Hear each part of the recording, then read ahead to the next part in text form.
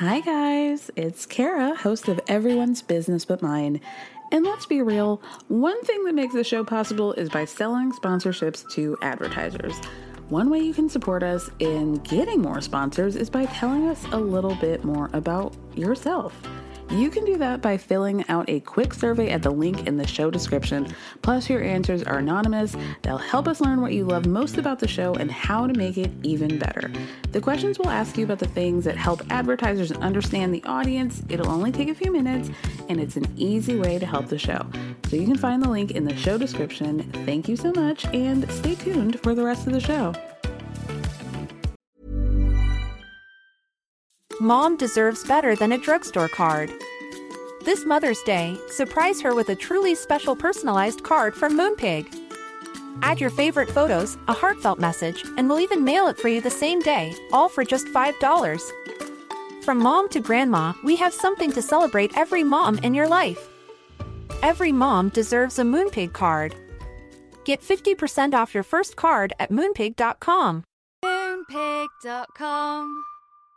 When you're ready to pop the question, the last thing you want to do is second-guess the ring. At BlueNile.com, you can design a one-of-a-kind ring with the ease and convenience of shopping online. Choose your diamond and setting. When you find the one, you'll get it delivered right to your door. Go to BlueNile.com and use promo code LISTEN to get $50 off your purchase of $500 or more. That's code LISTEN at BlueNile.com for $50 off your purchase.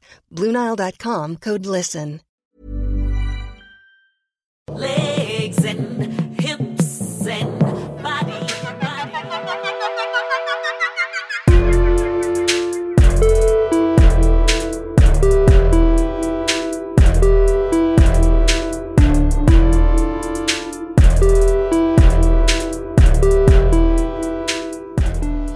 Hey everyone, welcome to another episode of Everyone's Business But Mine with me, Kara Berry. How are you guys doing? Hope you're doing well. As of now, as of time of recording, it is currently 88 degrees in New York with a real feel of 96. Okay, so if you hear the air conditioning, sorry y'all. A girl's got to do what a girl's got to do. My titties are too big to be sitting in sweat. All right. I wanted to just start off very quickly, thanking you guys for the mostly outpouring of support. Like, I genuinely didn't think that anybody would have anything to say with regard to what I said about my sister. I didn't really think that far ahead, but you guys honestly were like mostly incredibly kind, and you understood that, you know, after 2 years of my own podcast and 2 years of a different podcast that I was on, you guys have the understanding that there have been a lot of things that I don't talk about, a lot of criticisms, a lot of just like downright mean behavior, okay, that I've had to endure. People making Twitter accounts to tell me how much I suck and how I should never be a podcast or this, that, and the third. We're not going to get into it. So I appreciate those who understood that after all of these years, I was setting one boundary, not even for myself, but just regarding how we treat my family member. So thank you guys. You guys were super nice. And I really, I don't want to understate how much I appreciate that, because again, oftentimes I just talk, even when there's foresight, I don't often think about oh, will people have some sort of reaction to it? But you guys were overwhelmingly really kind. So I do want to start off by saying and appreciating and thanking you guys for writing messages and comments and ratings and reviews and all of that. Please, I super appreciate it. And so does Kelly. We talked about it. But yeah, let's talk about the episode. But actually, before we get into the episode, talk about some podcasts that I've been on, right? So many of you guys heard the recap of season 4 of Welcome to Plathville that I did with Corey and Carly of Surviving Sister Wives. And we kicked it on over to their Patreon to talk about the social media behavior, the behind the scenes stuff with the Plaths and the show. So check that out. It was like a really funny conversation. And I also was on a podcast called Best Week Ever. Vanessa and I talked about all the things that were like great and shitty and not so great with the past week in pop culture. That was another fun conversation. You should be able to listen to those at some point this week. So just subscribe and you'll find it. It'll come upon your phone or your device when it pops up. Okay? Thank you. Let's get into our show. Okay? I'm gonna start with our girl of the week. This is actually kind of a late stage. I actually might have like 2 girls and 2 can I get a hell yes for this week, but we'll talk about it. My first one's going to John Mulaney, okay? This is, like I said, kind of a late stage situation, but I saw several tweets come across my timeline of people who attended his, I think Columbus, Ohio show.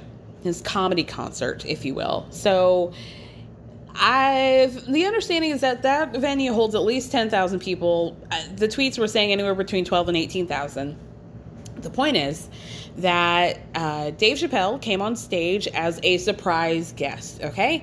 Now, we're all aware of where Dave is in his recently, the recent headlines that Dave has been making with regard to his routine, if you will, and how transphobic it is, and how he doesn't seem to understand that what he's doing is transphobic and not okay. So, like I said, I saw several tweets of trans people who attended the show who said that Dave came on stage, made one transphobic joke after the other. I didn't see exactly what jokes were made, but these are like multiple people who said that he made both transphobic and homophobic jokes, and how they basically just had to sit there and watch the comic that they did not pay to see make jokes, but also have the crowd laugh at them. And laugh and think that shit's funny. And apparently after Dave finished his little set is the word I'm trying to use. After he finished his little set, he and John hugged each other. So here's my thing. It's like, okay, even if like you guys don't know what he's been doing, Dave Chappelle, and I bet you damn well John Mulaney, top comedian in the world, does. I'm sure he does. So a lot of people were very disappointed for very reasonable and understandable reasons. And I just think that really sucks, John Mulaney. And I think it's just like another one of these guys who touts himself to be a good guy and touts himself to be like vaguely feminist or like gets it, or, you know, maybe like he listens to Phoebe Bridgers or whatever, and like we all goo goo gaga over him, and then they do some shit like this, and then, you know, we all have to get checked. And honestly, like, that guy, I'm starting to get sick of John Mulaney. Like, I think I've seen one of his little comedy concerts, and it was funny. Now he's become quite the poster boy for parasocial relationships because of his divorce and the baby and the Olivia Munn of it all. I don't know, but it sounds like a lot of people were rightfully, justifiably disappointed by his behavior. Hopefully by the time this is up for recording, then he will have made a thoughtful apology. But I'm sorry to...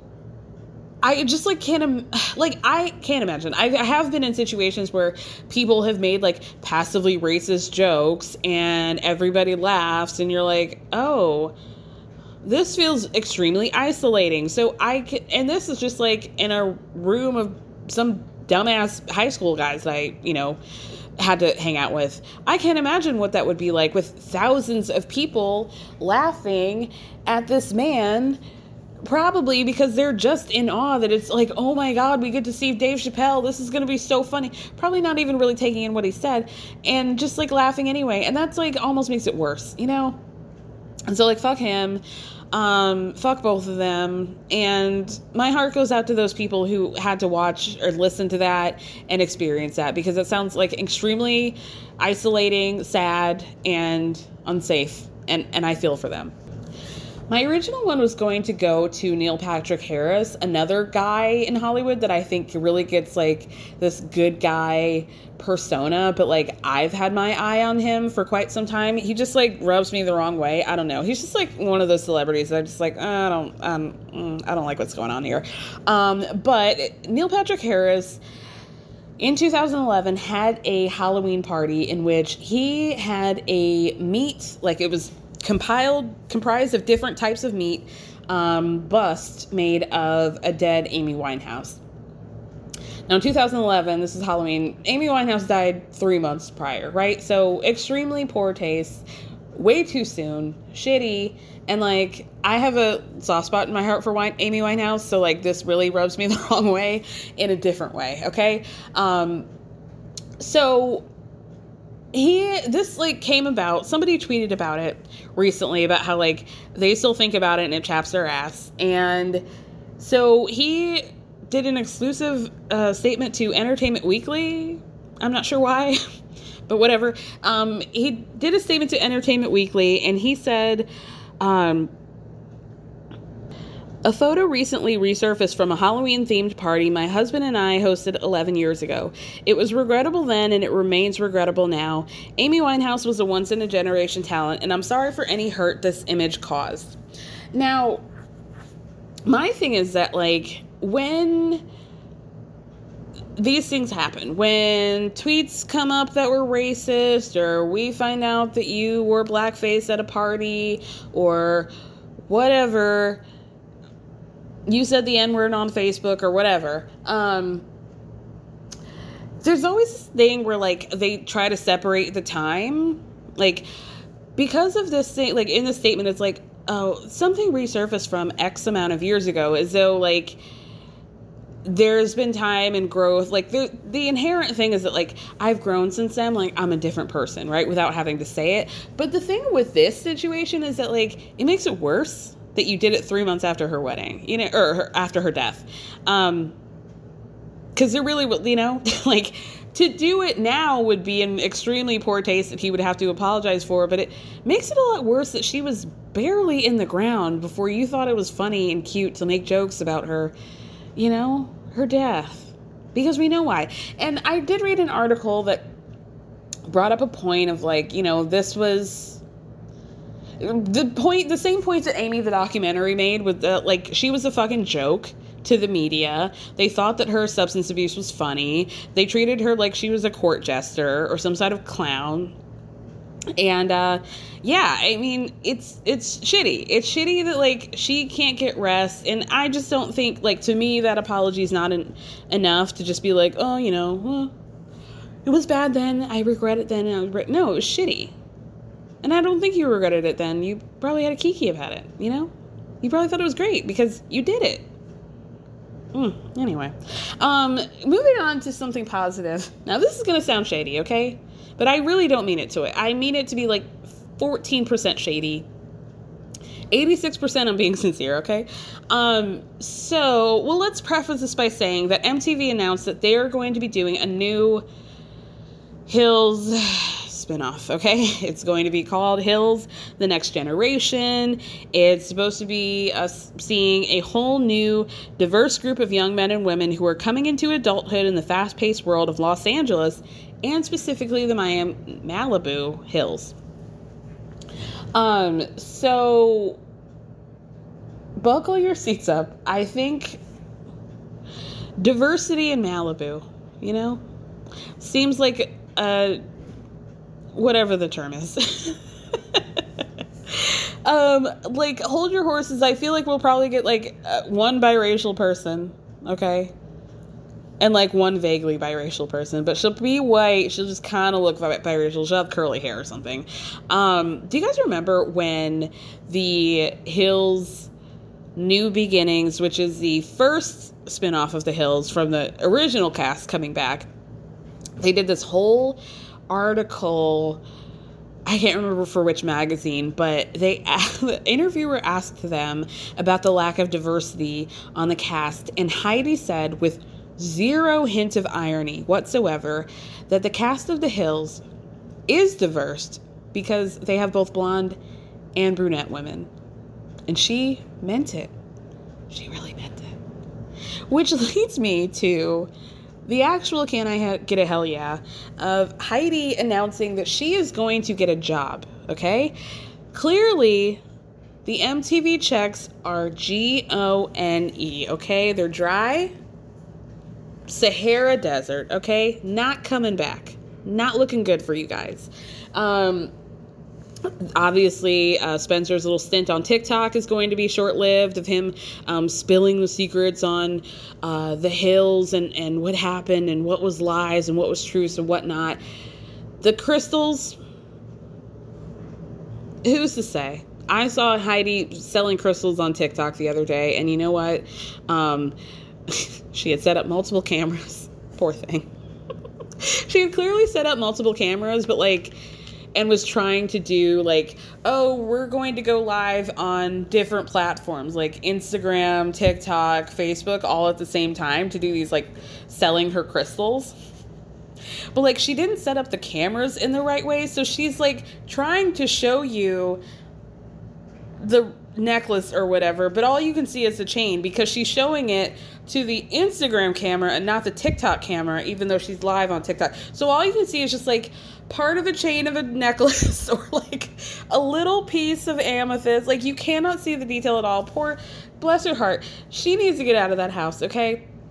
I need her to get out of that house. I got chills up my spine when I read her saying that once Spencer found out that she was going to do it, that he wanted to do it as well, which is so creepy to me. I just need her to focus on something because for the 12 of you that did watch The Hills New Beginning, her last season storyline was pretty heavily hinting at her having an unhealthy relationship with alcohol and making people uncomfortable with that. So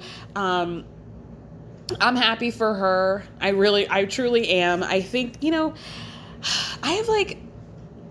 have this is why I have a podcast. You guys aren't surprised that I have these weird relationships, right? I've just always felt as a long time Laguna Beach Hills whatever watcher. This is not you guys, I don't think Heidi and Spencer's relationship is really that healthy. This is not shocking information, right?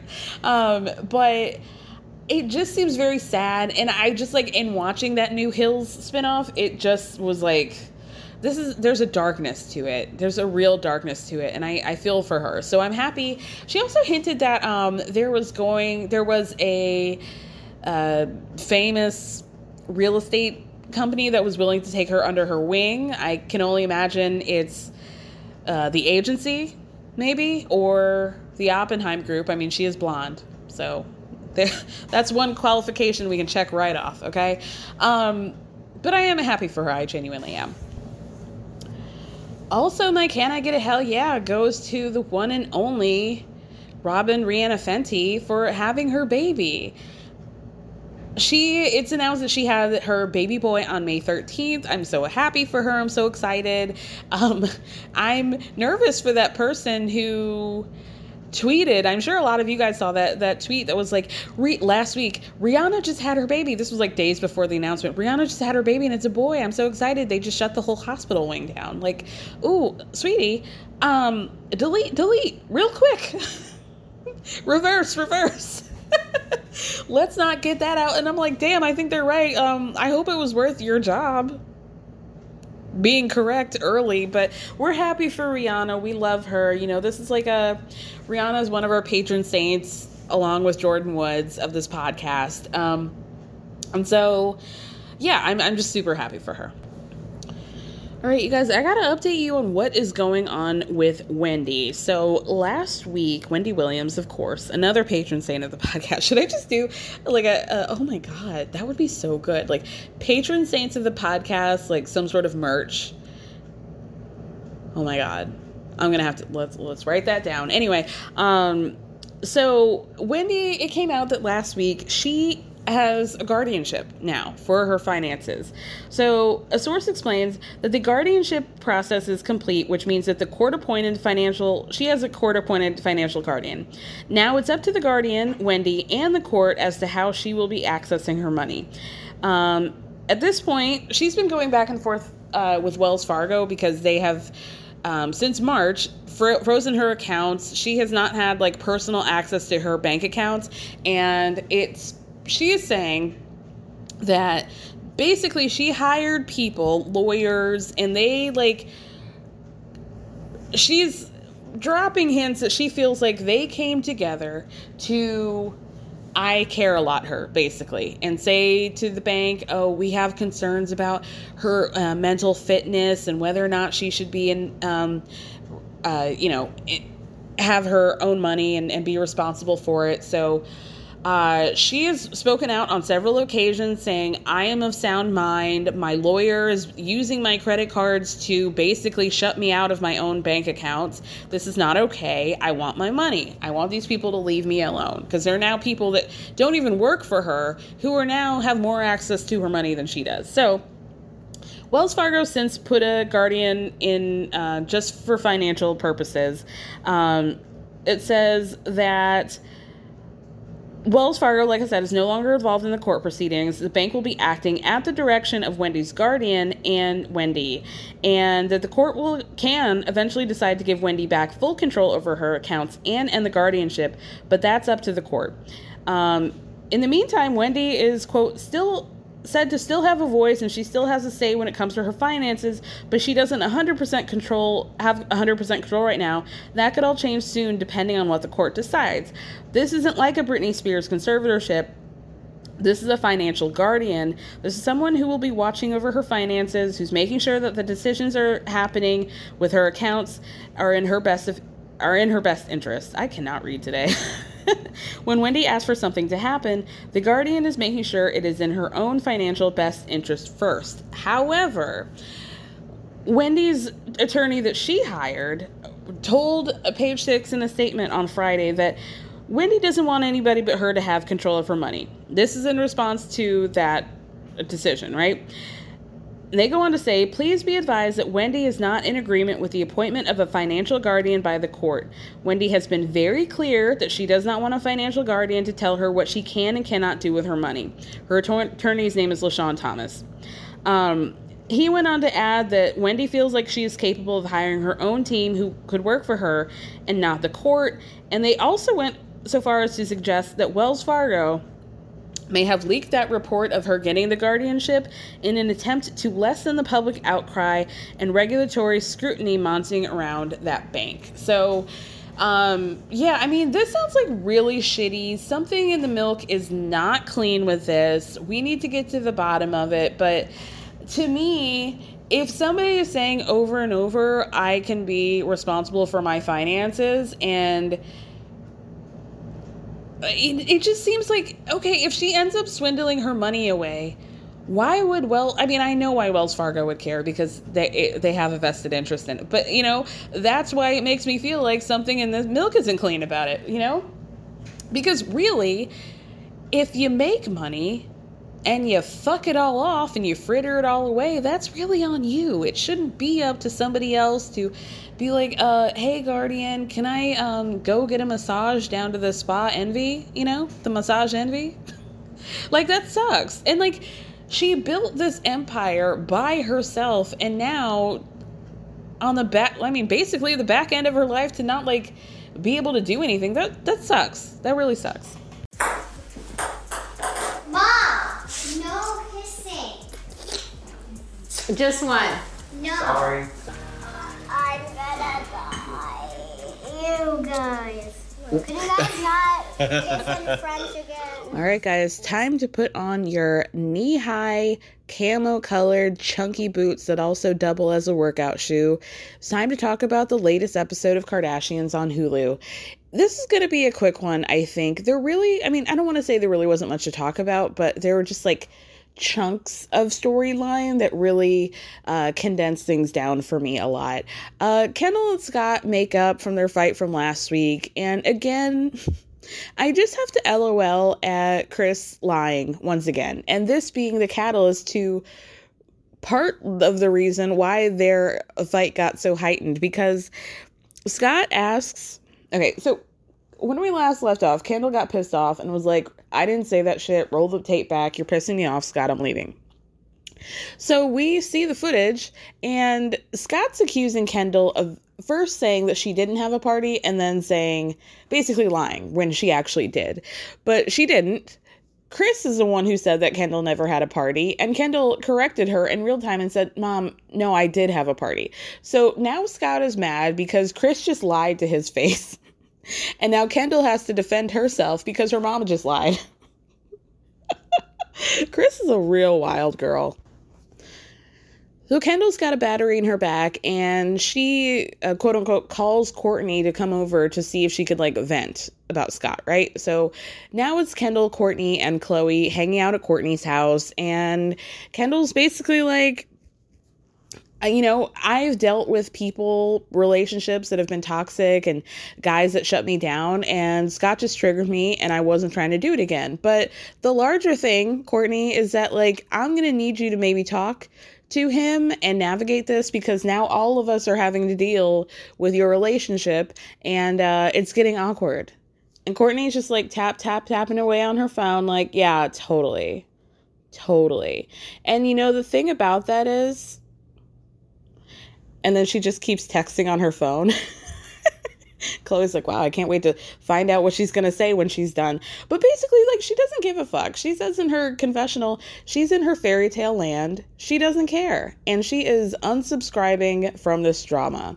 And, no. Because why did you invite me over and let me vent if you're not going to do anything about it?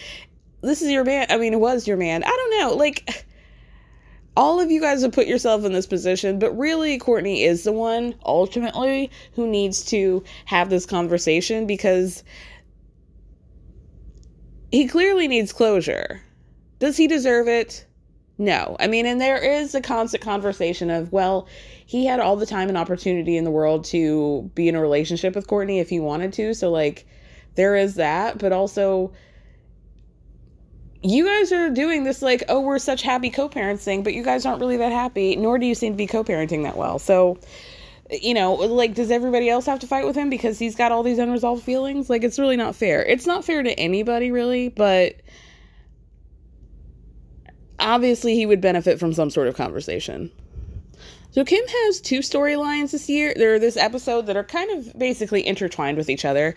One, she gets the results of her baby bar back, and two, she talks and informs us more about what she's doing with social justice reform and getting people out of jail. So she starts to talk about how she had met a man named Brandon Bernard, and he had been in jail since 1999 at the age of 18 because he was convicted of murder, right?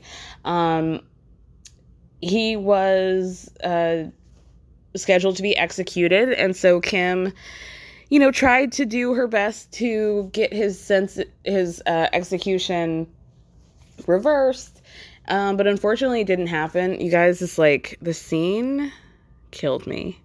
The scene of Kim having a last conversation with Brandon, and it wasn't even like their last conversation, it was his last phone call before he was executed, and she's just sitting in that makeup chair crying, and he's talking about how everything's gonna be okay and all of this stuff, and it's just like not anything that people should have to say or endure. And it was just, like, absolutely heartbreaking. Like, how do you have that conversation with somebody who knows that they're going to die? And that there's nothing they can do. Like, it's still, like, I can't even wrap my head around it even now. Unfortunately, he was executed in December of 2020. And Kim says that what her goal is, because I know a lot of people have been being like, okay, what is it that she's exactly going to law school for? And she says that her goal is to help shed more awareness to the process so that hopefully the death sentence can be eliminated across the board. She's also working with a guy named Scott Budnick, who seems extremely wealthy and seems to be using his wealth and his power for good. So he has a company called, or I don't know, company's not fair, like a organization called ARC, which is like the Anti-Recidivism Coalition. Keeping people from going out of jail, giving them a solid start, and, having them go out in the world and not be, their sentence for the rest of their life. So they joined forces to help free Julius Jones, who at the time of the filming was 3 days out from being executed. Kim says that the reason why this case really got to her is because he was with a boy who basically threw him under the bus in order to get a lighter sentence for himself. And there's all this evidence that would support that. And she says, I always think about my boys.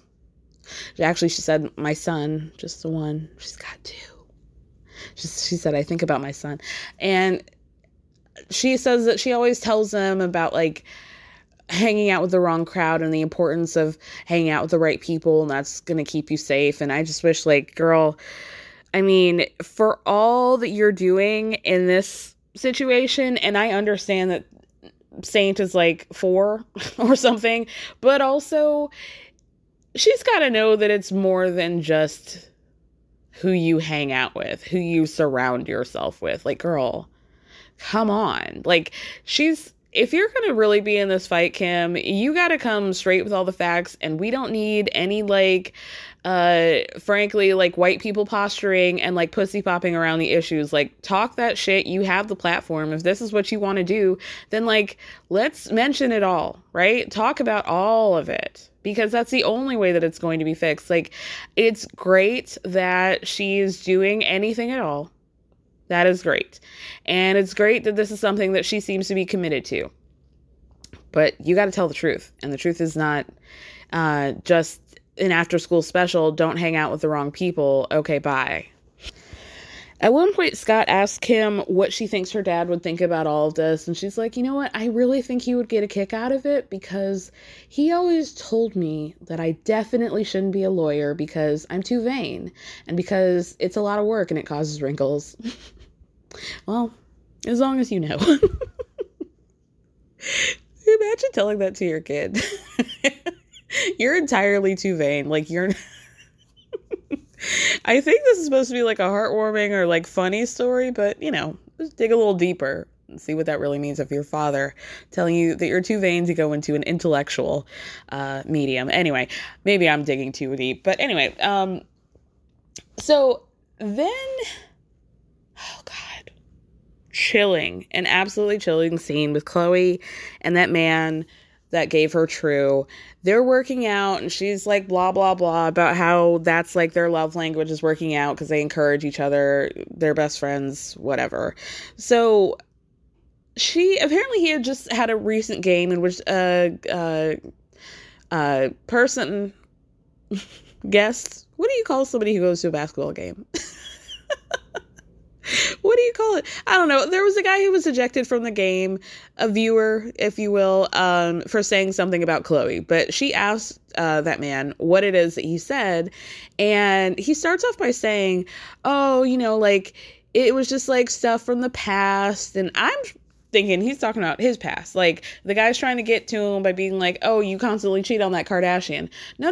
Apparently that guy was talking about Chloe's past and her propensity to date basketball players. So she says that she's only had 6 boyfriends. Okay. And that 3 of them have been basketball players. So really, what's the big idea, right? Then she says in an interview that Tristan is so protective of his family and that he would watch out for any one of them. And that's like one of the things that she really likes about him. And just like the lack of the sense of irony of this man who continuously puts the clown makeup on your face, talking about how protective he is of them and how he doesn't want to like have them be embarrassed. That man is the biggest embarrassment of your whole life and mine and your family for the most part. Protective, girl, come on. But then as they're working out, Kim comes in. You know, it's early morning. A couple of the kids are there. It's Chicago and Psalm. And the Babadook is trailing behind them. Just kidding. It was Kanye in like all black. I mean, you know what he's just wearing right now. He's like, got those big puffy leather jacket, dad hat, a blue tank top underneath, like 80s style, Miami Beach, black jeans, and these knee-high camo, like, it looks like you would easily go from in the water and out, like, duck boat boots, right? And he's being so weird. Because as they're having this, like, kind of cheesy moment where Kim's pranking that man with a little spider or a fake spider in a box, the kids are running around, and they're just like, haha, whatever. He's just standing right outside of the door of the gym, just standing there, just staring at everybody on the inside, just staring, not saying anything, not smiling, just creeping around the back like he does. So Kim says something about how, you know, they're now trading off taking the kids to school, and it's like nice for her because she gets a break, and then Kanye has his moments, and she never wants to take those moments away from their kids, and she wants them to remember like dad taking them to school, blah, blah, blah. So he shows Chloe a picture of his phone, and it's like, oh, I'm going to pick up the kids in this and take them to school tomorrow. She's like, oh my gosh, this is so great. So it's a fire truck, as it turns out. It's not a real fire truck, which, you know, I would not put it past them to like hire, but it was like a Hollywood, like you can just rent a truck. I mean, it's LA, baby. You guys get it. So here's my thing. He comes and picks them up later, and I thought it was so awkward. And also, like, I know what I'm looking at as a child of divorce. This is like a parent trying to impress their children with these like grandiose gestures. We all know that this is classic Kanye with the like big overtures, but seeing him interact with his children is like every time is like he just met them. Every time he's like, it seems like he's a little bit nervous, like he's like kind of nervously giggling. It just doesn't seem to be like he has a connection with them, and it's awkward to watch. Like, I think people agreed with me for the most part, although I did have some weirdo Kanye bot being like, oh, what about your dad? You probably are asking this because your dad wasn't in your life, huh? I'm like, great, yeah, he's dead, girl. You got me. Anyway, so what happens after that? Okay, so Kim then goes to Scott Budnick's office for like a meeting, right? So she says that before they start on their mission to free somebody from jail, that they make a vision board of all these influential people that they think would be able to get the governor's attention. So Julius is in Oklahoma. So they write all on this like big whiteboard, all the people that they're going to reach out to, all the influential people. So I just took like a little pause instead and looked at who was on there. It's like Blake Griffin, Steve Kerr, Dwayne Wade, T.D. Jakes, who's like a big black pastor, and Vic Mensa, Common, J. Cole, Jake Gyllenhaal, Dr. Oz, Katy Perry. And they're like going down the list, and we're seeing the juxtaposition of like who they're reaching out to and seeing the videos of people and tweets of people who responded. And at one point she's on the phone with Alan Dershowitz. Okay. Y'all know I've been saying every week that they have no idea of like what the general public thinks about these celebrities or powerful people that they know. It's like, why would we have a 3-episode arc with Amy Schumer? But Alan Dershowitz is Chiron. His description was civil rights lawyer, Alan Dershowitz. Now, if y'all don't know who Alan Dershowitz is, and I don't expect you to, just like look at the notable people that he's worked with and helped defend, and let me see if that rings as a civil rights lawyer to you. Just take a peek, and then please, I won't spoil it for you, but if you don't know, yikes. A brief couple of scenes with Courtney and Travis. One, they go to see if their follicles are okay, because the first one, or the one that we saw from last episode, it didn't end up making it to the embryo stage. So now they're going to go in again, right? And they find a good one, and they're going to see what happens. But I just had to laugh, like, because Courtney was wearing knee-high boots and an oversized hoodie. And y'all know those, like, little modesty, like, papery things that they give you to, like, hide your bits. I just noticed that the doctor seemed confused about her outfit and was like, because Courtney's sitting back in that chair, like, waiting to be examined.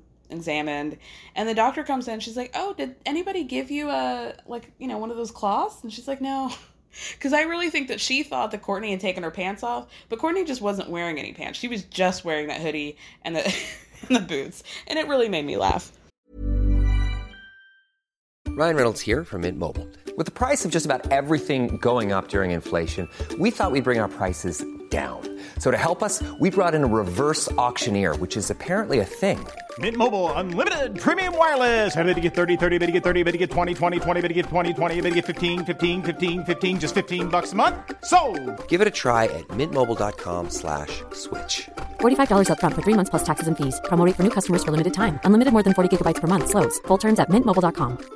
Spring is my favorite time to start a new workout routine. With the weather warming up, it feels easier to get into the rhythm of things. Whether you have 20 minutes or an hour for a Pilates class or outdoor guided walk, Peloton has everything you need to help you get going.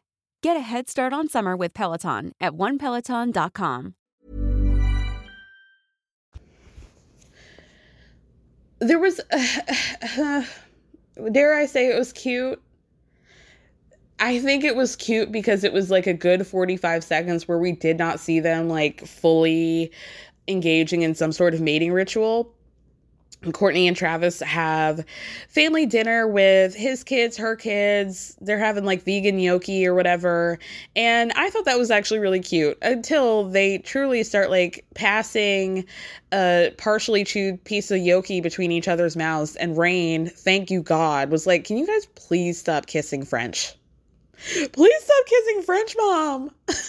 Please. For all of us. Rain speaks for every single one of us. And I've been thinking and I've been trying to, be more fair to the situation. And I know that, psychologists say that it's good to be, physically loving towards your partner in front of your kids. But like, they just seem like they want to fuck all the time. And that everybody in their presence is just getting in the way of them fucking. And that's really what the difference is. Like, if they could be kissing all the time, but it's the fuck energy around it that I think is really coming through both in real life with the people that have to experience it, and also for us. Even in pictures, even in still photos, there's extreme fuck energy that I'm tapped out of. Like, I can take it to a certain extent, but my cup runneth way over. It's been knocked over. The wetness is soaking right into the carpet. Like, it's not gonna come back up. It's gonna get moldy, and I'm really, really over it. But let's just finish it. Fortunately, thank God, at the very last minute, they end up reversing the execution. But it's also really frustrating because, first of all, they did it at the very last minute. Like, imagine what must have been going through his mind. Secondly, what they were hoping for was that since he had been in jail for like 20-something plus years, that he would get the execution reversed, but also that they would give him time served. But they end up giving him life without chance of parole, which is like incredibly fucked up. And it's hard to be like, well, at least you're alive, because you're just like a version of alive sitting in your jail cell for the rest of your life for something that you probably did not do. And so Kim has a conversation with Julius's sister, Antoinette, and I thought that was really nice. And it seemed like they had a warm rapport with each other. And Kim was assuring her, this is just a new fight now. And Kim was telling us how Julius has not touched his children. He's not hugged his mother the entire time he's been in jail. Like, imagine, because I guess Oklahoma has, if you're on death row, there's a no contact rule. Imagine not being able to touch somebody for decades. Anybody. Any sort of loving human to human contact for decades. Especially when you didn't do anything. My heart really breaks for this whole situation, and the justice system is just fucked. Anyway, truly. Kendall and Scott have a conversation. They make up. It's honestly really boring. Kendall's very, clearly has been to therapy and is I apologize for my part, but, I could have done things differently, and I feel badly about that, but also, you made me shut down, and they make up, whatever. What happens after that? Oh, the final scene, we have Kim, North, Tracy, her right-hand woman, and Tracy's daughter, Ryan, kicking it in the parking lot of Red Lobster. So we find out North had a basketball game, her first basketball game earlier. She ended up winning, and her one wish was to go to Red Lobster. So they go to Red Lobster, but Kim gets a text message from her assistant saying, hey, the results of your baby bar came in. So Kim's I can't sit here and wait, but I'm also not about to open this in a Red Lobster and be crying over some biscuits. So they all run out to the car to read it. And it's about, everything you could expect in terms of frustration. It's taking so long to load. Her password's not working. But finally, she ends up realizing that she passed. She shows the camera that she passed. It was, a really cute moment. She gets into her classic ugly cry.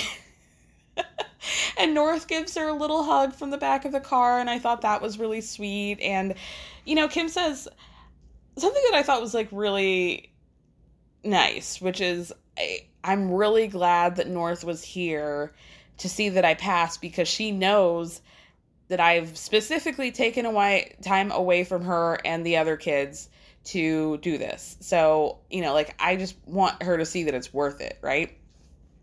And that was it. I feel next week's going to be some bullshit. Clear with Kylie and Chris being I just want to do normal things with you. And this is the shit from the Kardashians on E that I don't abide by. It's wacky stuff. Let's watch Chris and Kylie go through a fucking car wash. No, ain't nobody got time for that. So here's this, it's anyone's guess if I'm actually going to talk about next episode, but it's not looking good for y'all. So, all right, let's move on to Real World Homecoming New Orleans. Yeah, so I hooked up with Jamie, and it was really good, I don't know if that's to Jamie's credit, but it just opened a door to a different part of my life and myself that I wasn't tapped into at all. Honestly, I don't remember if we were hooking up on that challenge. All right, you guys, let's talk about the Real World Homecoming New Orleans. I'm so bummed that it's almost over. It's been such a fun little journey. So let's get into it. I didn't talk about it last week because I didn't have time, but what was relevant? Melissa and Julie, I don't want to say that they necessarily made up. It's not like they're friends per se, but things kind of came to a head because Julie just she can't stop. She really can't stop. And Melissa got very frustrated, which was understandable. But I think that she felt like maybe she took things too far in terms of her energy towards Julie. So she does apologize to Julie for that. Good on you, girl, because probably wouldn't have been me. But Melissa's just been class all the way. And I don't want to sound like I'm kissing her ass, but I'm just watching what you guys are all watching, and that's just the truth, okay? So her parents came, Shorty and Mercy came, and that was cute. It seemed to really bring the whole house together, and it seemed like a very necessary thing for the time. Let's get into this episode. So the episode begins with the cast having a Y2K party. They remind us they enter the house in January of 2000. I was going to say 2020. God, even that sounds so long ago, God. And they talk about, I completely forgot about this, like the Y2K bug that we were all afraid of. I was 14 in 2000. I turned 14. And yeah, it just being such a thing. Like, what if everything just stops on December 31st? Like, what are we going to do? That was wild. What a wild time. And look at us now. Look at us now. They're dancing outside. They're listening to Back That Ass Up. And, you know, I just love that Melissa really gave homage to that song as it deserves. I've been saying that shit for years, that Back That Ass Up should be the national anthem. It's one of the only few things that are top of mind in terms of things that bring everybody together. I can't really think of very much else. What did she say? It was so funny. I can't even imagine what it must have been like to especially be in New Orleans when that song came out. What a history. What a history. Melissa says, as far as the rest of the early aughts, if you ask her about Bill Clinton, George Bush, weapons of mass destruction, I don't know none of that shit, you know? The rest of that can go in the garbage, but Juvenile, Back That Ass Up, I remember that. And I'm with you, girl. I'm absolutely with you. The main storyline for the episode is this tension between Jamie and Julie. I don't want to call it sexual tension because I think for that it has to be mutual, and it doesn't seem to be. Julie's sexual and Jamie's tense. We'll say that. So Julie and Jamie are outside jumping rope and looking longingly into each other's eyes. And Julie says that there's a depth to Jamie that not a lot of people get to see. And throughout these 20 years, even though they haven't spoken or kept in contact, that he's been like a part of her. Like there's been her family, her friends, her husband, and then Jamie just out there. That's heavy. That's deep, girl. For like 20 years. Wow. I mean, it's like a Nicholas Sparks book. Like, I didn't know that happened in real life, that somebody would just like carry a piece of you throughout their whole life, even if they never spoke. Because out of sight, out of mind, you know? When I'm done, I'm done. Okay? I was going to get really vulgar, and I chose not to. Okay? I'm a good Christian woman today, for the next 10 minutes at least. Interesting. It gets very interesting. So throughout the series, they get these sort of like conversational prompts via their TV's incoming messages. So they'll see a clip of something that happened back in the day. And this one is all about Jamie, about how Jamie was the resident hot guy of rural New Orleans, and all the girls had a crush on him, and he just didn't really do anything with it. He says that he was just kind of focused. He wasn't really thinking about, what... He wasn't trying to smash any of them. He says, I was attracted to all of them, but I just like had blinders on. It just wasn't what I was in there for. Then we get the women's reaction to like how they felt about it at the time. Melissa says basically she knew what the score was. Like, yeah, he was cute, but she knew that he was the cute guy that all the girls were supposed to have a crush on. So she had her fun with it, whatever, but they were never going to hook up. It wasn't that deep. Kelly says that she thought that they would kind of be on the same page with each other, which makes sense. Like, they're both just like the cute two white kids that they cast to hopefully make out and cry at some point, right? But then she ended up finding Peter, who I totally forgot about, and she was like, you know what? Y'all have fun, girls, right? That leaves Julie. And we find out that Julie and Jamie hooked up, or they kissed in the house one time. They also went on after the show to do challenges together. And according to Julie, it was just like, inevitable, right? The adrenaline was high. They're both junkies. They were having fun.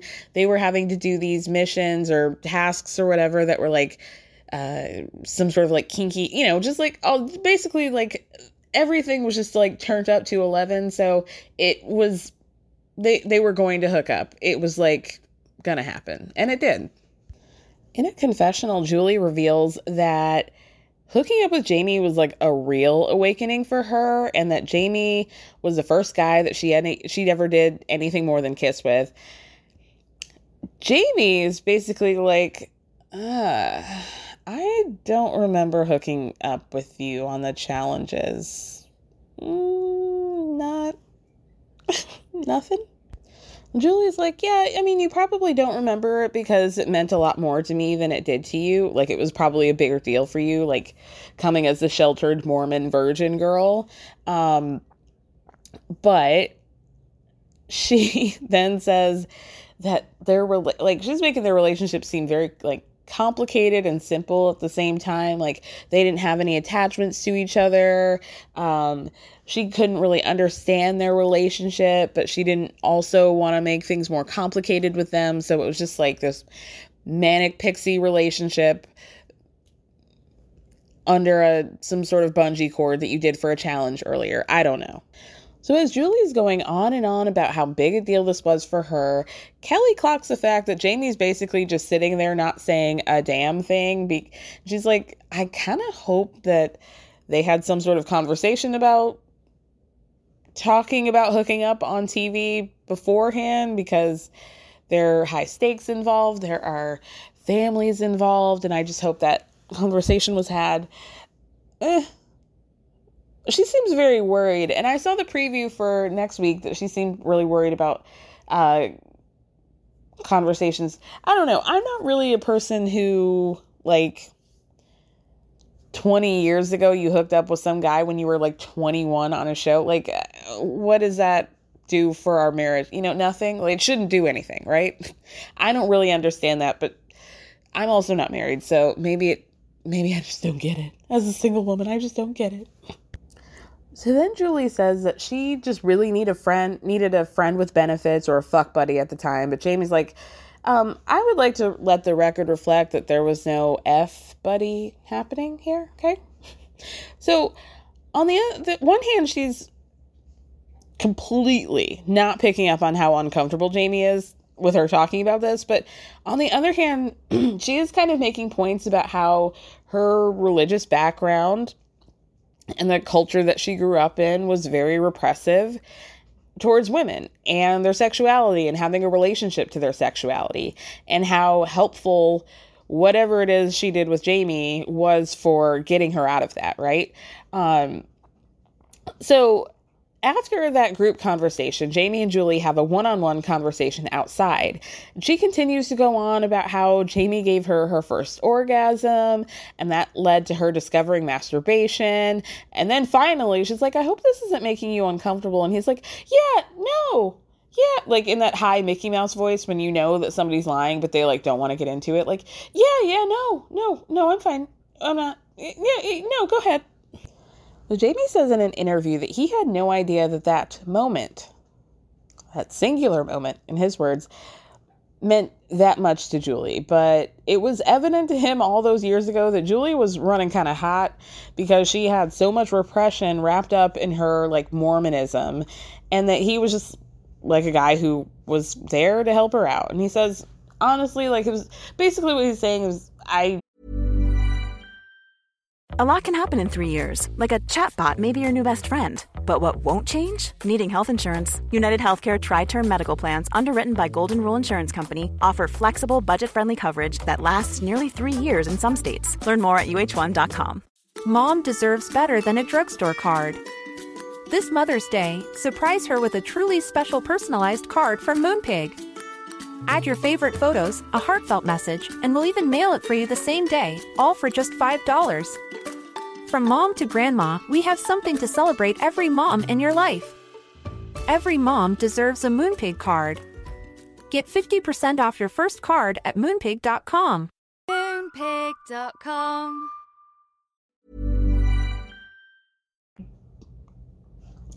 I know that I, like, treated her well, even though I wasn't emotionally invested in it. And, like, for somebody who needed to have that sexual awakening, I was probably the best case scenario for her, because there weren't really attachments, but, like, I was still respectful. And he's like, I don't really want to be flippant about this because obviously it meant a lot to her, but, you know, I'm wondering if this was like one moment or several. It would be one thing if, I mean, it sounds like he took her virginity. That's what she's trying to make it sound like to me, right? And that's, like, if he doesn't have any memory of that, that's pretty sad. Because it's not just like some chick that he had a one-night stand with. Like, they knew each other, right? So that would be pretty sad. But I also feel like he was trying to be nice to Julie and, like, let her say what she said, but also kind of be like, yeah, it really, like, it wasn't emotionally deep for me, but also, like, we didn't hook up that much. Then we see clips of what Matt's life is like back in Arizona, and he's got 6 kids. We find out that they unfortunately lost one of their children, and he's still a devout Catholic and just being a dad in Arizona, whatever that means. We also saw a little bit of Jamie's life. I think he lives in Chicago, and, you know, it sounds like his life maybe didn't go the way he thought it was going to when he entered the house, but, like, whose life does go exactly the way you think it is when you were 21, right? So he said that he was thinking he was going to make it big in the .com boom. That didn't really happen. He ends up being a truck driver. His life happens a little bit later, I guess. He ends up having kids when he's like 30 or 40 or something like that. He's got twins and a wife that he met on Tinder. And yeah, he seems perfectly happy. Like, he also has a close relationship with his kids, and he decided to lose weight so he could be healthier for them. And yeah. Then we see Melissa back at the house. She invites a tarot card reader because they did that back on the original show. Matt didn't want to do it then. He still doesn't want to do it now. And I was wondering if this was a producer-driven conversation because he seems very evasive about wanting to talk about his relationship to religion, like on a deep level on the show. But he and Melissa have this conversation where he's basically like, I'm not going to do this. And then he also is basically saying that he has been stressed out the entire time he's been in the house. He keeps being challenged by his faith, and he's been praying more now than he ever has before, and kind of suggests that he's getting a little aggravated by the whole situation. And Melissa's like, hey, I may not agree with your convictions and the moral standpoints of your religion, but I respect your conviction and your faith, and okay, you know, what more can you say, really? Then it gets to a game. The tarot card, like, everybody has a good time, whatever. Then they play a game in which they have to guess who said that. So after the show, they did a book, like, very quickly after filming. They all sat down for interviews for this, like, real world book, and they didn't hold back. So we were supposed to guess who said the quote from the book. Wouldn't you guess? The two meanest quotes both came from Matt. One about Melissa and how bad her eyebrows were, and the other something about how Danny was, like, really negative and how he tries to be positive and Danny just shuts him down or whatever. And Danny brings up a pretty scathing comment that Matt said back in the day, which is that basically Matt should hide his sexuality for the rest of his life. Like, if you can't help being gay, just, like, don't be gay out loud, right? Keep it to yourself. And how fucked up that was. We don't see any sort of response from Matt, but what we do see is a conversation that he has in an interview, excuse me, where they ask him, you know, LGBT issues were a big topic of conversation in the house back then. You had your very conservative stance on it. You didn't believe in it. Have your views changed now? And he says, I'm not a judge. We're just here to love each other. So then the producer says, okay, but do you still have the same perspective? And Matt says, I think we're done with this topic. I answered the question. And that's like, well, now we said it, right? Like, we all knew, and this sort of religious person really irks me, because it's just that like nicey nice, I'm gonna smile in your face and talk about how I love everybody. But what you're really saying is like, I'm not going to judge you because God is, you know, like he knows you're bad. So I don't have to do it because I trust that he's going to judge you at the end of the day. That's not really nice, is it? It's not really a change in one's perspective. And the fact that he doesn't want to talk about it really tells you all you need to know. I think that's weird. I also think it's like, what did you expect coming into this house, bro? You had some very strong stances that are very much a part of current events and conversations today. You have a cast member who ended up being an advocate. Did you honestly think that like what were you guys like, you were just going to be able to take naps all day?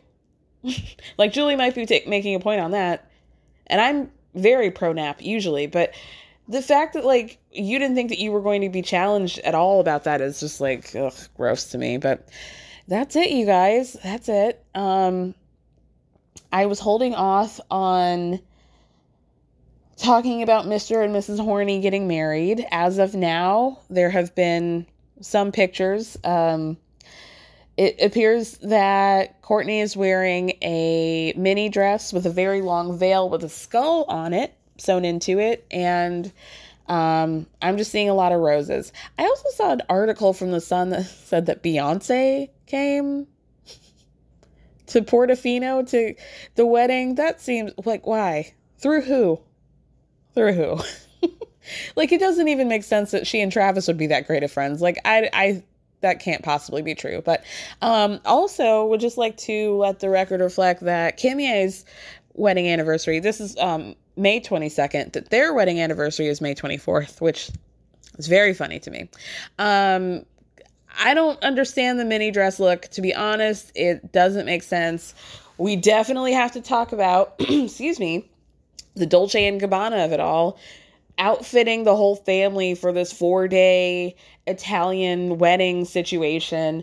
Do they think that we don't know the reputation of Dolce & Gabbana? And how like weird and homophobic, despite being gay themselves, they are. How they don't, well, they had like huge backlash years ago for having like a pretty strong anti-IVF stance, and how, you know, children should just be born the natural way and we shouldn't test God or whatever. Kim? No feelings about that? Or Courtney, who's also going through IVF right now? They also fully called them like the trashiest family in the world, like not even a couple years ago. So I don't really know what happened, why they would want to work with them. That's really weird to me. And they're like a flop fashion house, in my opinion. Like, I don't know why people, they're like the Chris Brown of fashion houses. Like, I don't understand why people, openly support them. He called them cheap. They called them cheap. The cheapest family. The cheapest family he's ever seen. And now y'all's label are all over them. Okay. Weird. The whole thing is weird. Thank you guys for listening. Thank me for speaking. Love you.